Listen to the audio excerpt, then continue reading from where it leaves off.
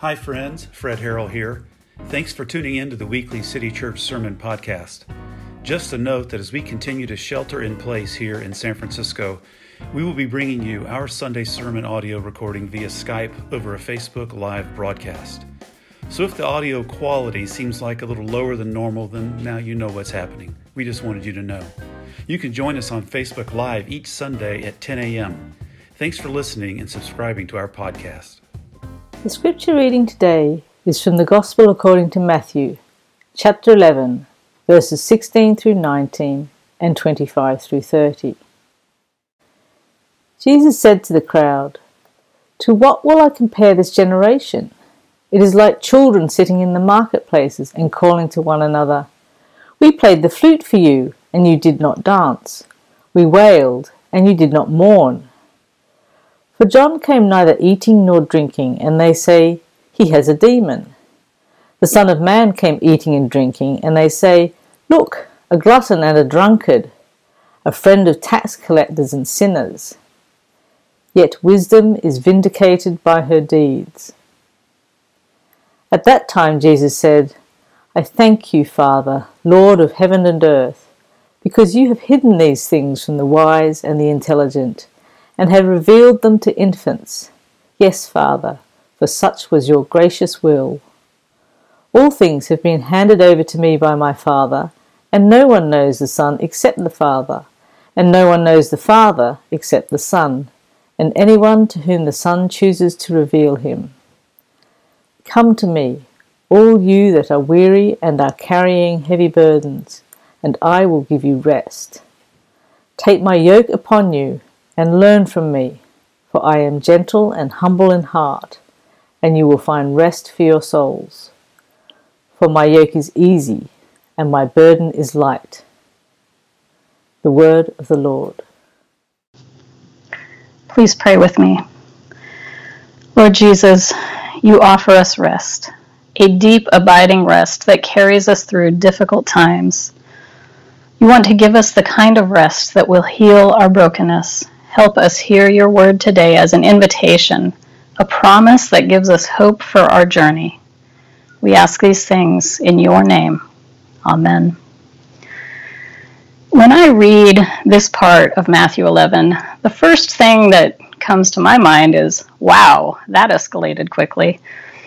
The various interactions in this whole chapter of Matthew 11 have several focal points. Each little soliloquy can be its own sermon, but these aren't completely separate stories. These interactions happen one right after the other, and they're all connected. Earlier in this chapter, John the Baptist sends his disciples to ask Jesus if he's the one they're expecting, or are they expecting another, the Messiah. After Jesus gives them an indirect and somewhat poetic answer, John's disciples leave. Then Jesus addresses the crowd that has gathered. We aren't told who is in this crowd exactly, but we get an idea of the type of people who have gathered by what he says next. "But to what will I compare this generation?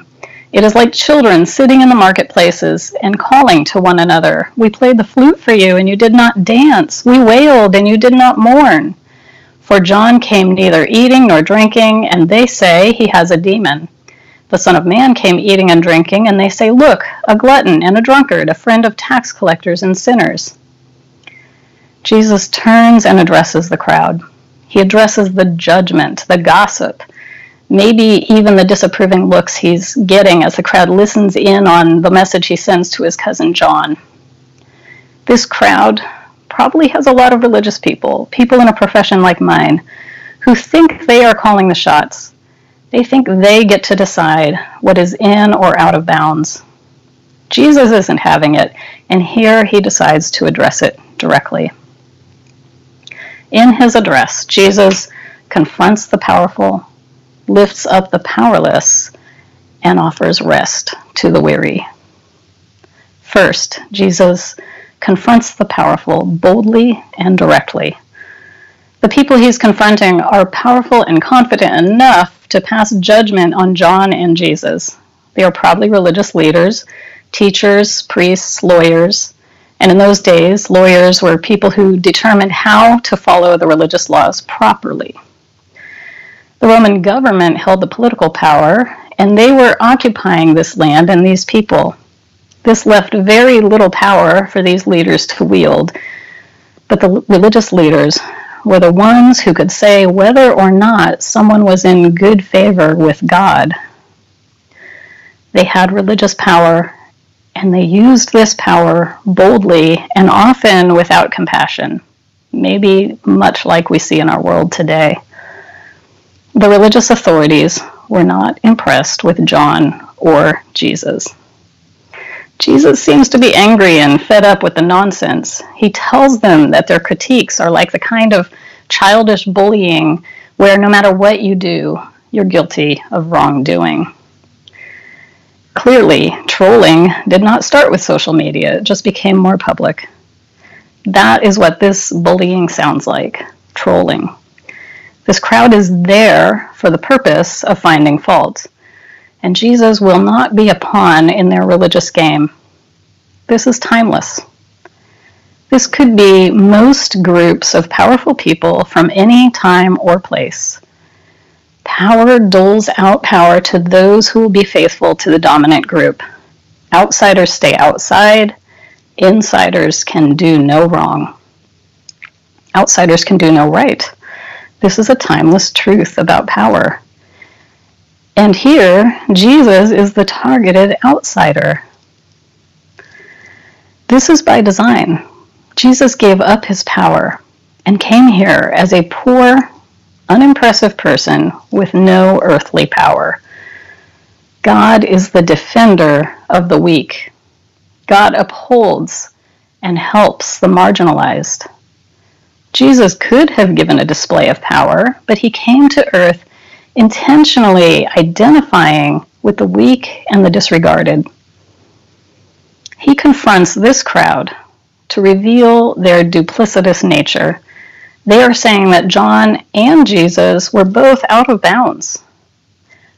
According to the religious leaders, John and Jesus were both displeasing to God. These leaders were wrong. And by confronting them, Jesus shows that they are disingenuous and are using their power to keep people they don't like away from God's grace and mercy, if that were possible. Jesus calls them out and exposes their abuse of power. As we follow Jesus, we should be willing to call out abuses of power when we see them. Next, Jesus elevates the powerless. His speech changes direction and lifts up the weak. He mentions children, but based on what he says here, you could also include anyone of humble means or ability. He tells them that the things of God are hidden from the wise and intelligent. He's describing the crowd he was just confronting. In that time, when many people worked in agriculture and trades, the religious leaders were the people who were considered wise and intelligent. They could read. They studied the ancient texts to determine the will of God. These were the wise men, the gurus of the day. Jesus is saying that the things of God are hidden from the wise and intelligent. He's saying that the things of God are hidden from the religious leaders. This is a message of hope to every outsider in that crowd, everyone who was too poor to afford a proper animal sacrifice. In that day, it would be a message of hope to every woman who couldn't have children or whose husband had divorced her, every eunuch, every tax collector. Jesus is saying that if this group of religious leaders has told you that God isn't for you, it's because the things of God are hidden from them. They don't understand. This word in verse 25 that is translated hidden is the Greek word crypto. So rather than thinking of the things of God as being hidden like a buried treasure, in this passage, it's more like they're hidden in plain sight. They are encrypted. The intelligent leader, particularly the person relying on their own intelligence to understand God, the leader eager to dispense hard truths to people as an act of tough love, Jesus is saying that person thinks they see, but they don't actually understand. The things of God are crypto, hidden. I love puzzles, all kinds of puzzles. Jigsaws, crosswords, Sudoku. Puzzles probably make up 50% of my phone apps. So I was overjoyed when I discovered that the word hidden here was crypto in the Greek. When I was a kid, we didn't have the internet, so I had to rely on puzzle books from the grocery store to get my puzzle fix. In that era, cryptograms were everywhere. If you haven't done a cryptogram, this is a puzzle that takes a phrase or a sentence and replaces each letter with a different letter. So all the E's are represented by B's, all the B's are represented by T's, and on and on. So the sentence is unrecognizable until you figure out a few letters and start to write them above their replacements, like Wheel of Fortune style. And usually there's a small word like and or the that becomes the clue. It becomes the key to figuring out the rest of the puzzle. However, if the three-letter word is and, but you solve that word as the, you will replace those letters incorrectly and get just more confused by coming up with words that may fit that key, but they're wrong. And the resulting sentence won't make any more sense than the original jumbled sentence. These religious leaders are approaching God and leading the people with the assumption that they are the ones who are wise and intelligent. They are the ones with the power because they are good, or because God has chosen them or blessed them. They're treating the people on the margins as though they are bad or cursed. Jesus flips that script and not only says that the intelligent don't understand, he also tells them it's the little children who do understand the things of God. Uneducated, powerless children. Humble, unassuming children. And not only children, but whomever Jesus chooses to reveal these things. And we know from the Gospels that Jesus chose to reveal the things of God to the poor people, tax collectors, Samaritans, women, and the list goes on. Jesus stands with the marginalized and the weak and the humble. He lived that way and he died that way. As we follow Jesus, we should be careful not to assume we are the wise ones who get it. We should live with a posture of humility, always ready to listen to those being pushed to the margins, even if that means we become a target as well. Because this text tells us that those people in humble situations see the things of God more clearly. Finally, Jesus offers an invitation to any who are weary. At first glance, it would seem as if this invitation was only offered to those in the crowd who were weak or powerless, because they have to labor under the overbearing rules of these powerful leaders. But I think this invitation is an open invitation to everyone who is weary. The marginalized are weary because they can never live up to the demands put on them. The religious leaders may also be weary because they can never let down their facade of perfection. I mean, it's not an equal kind of weary, but I think the invitation is open to all who are weary. The catch is that Jesus has already said that the things of God are hidden to the wise and intelligent. It will take humility for these leaders to follow Jesus. And we see in the end that some do take that harder path of following him.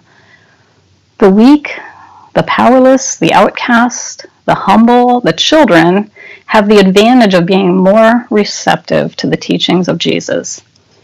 Maybe the things of God are clearer because they are humble, or maybe because they need God's help as they are stuck in an unfair system. Come to me, all who are weary and carrying heavy burdens, and I will give you rest.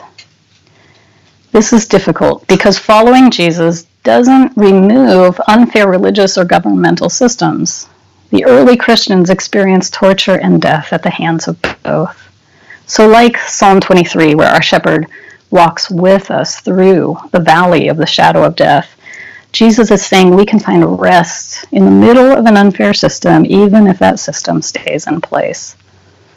Come to me, all who are weary and are carrying heavy burdens, and I will give you rest. I think this is difficult for everyone.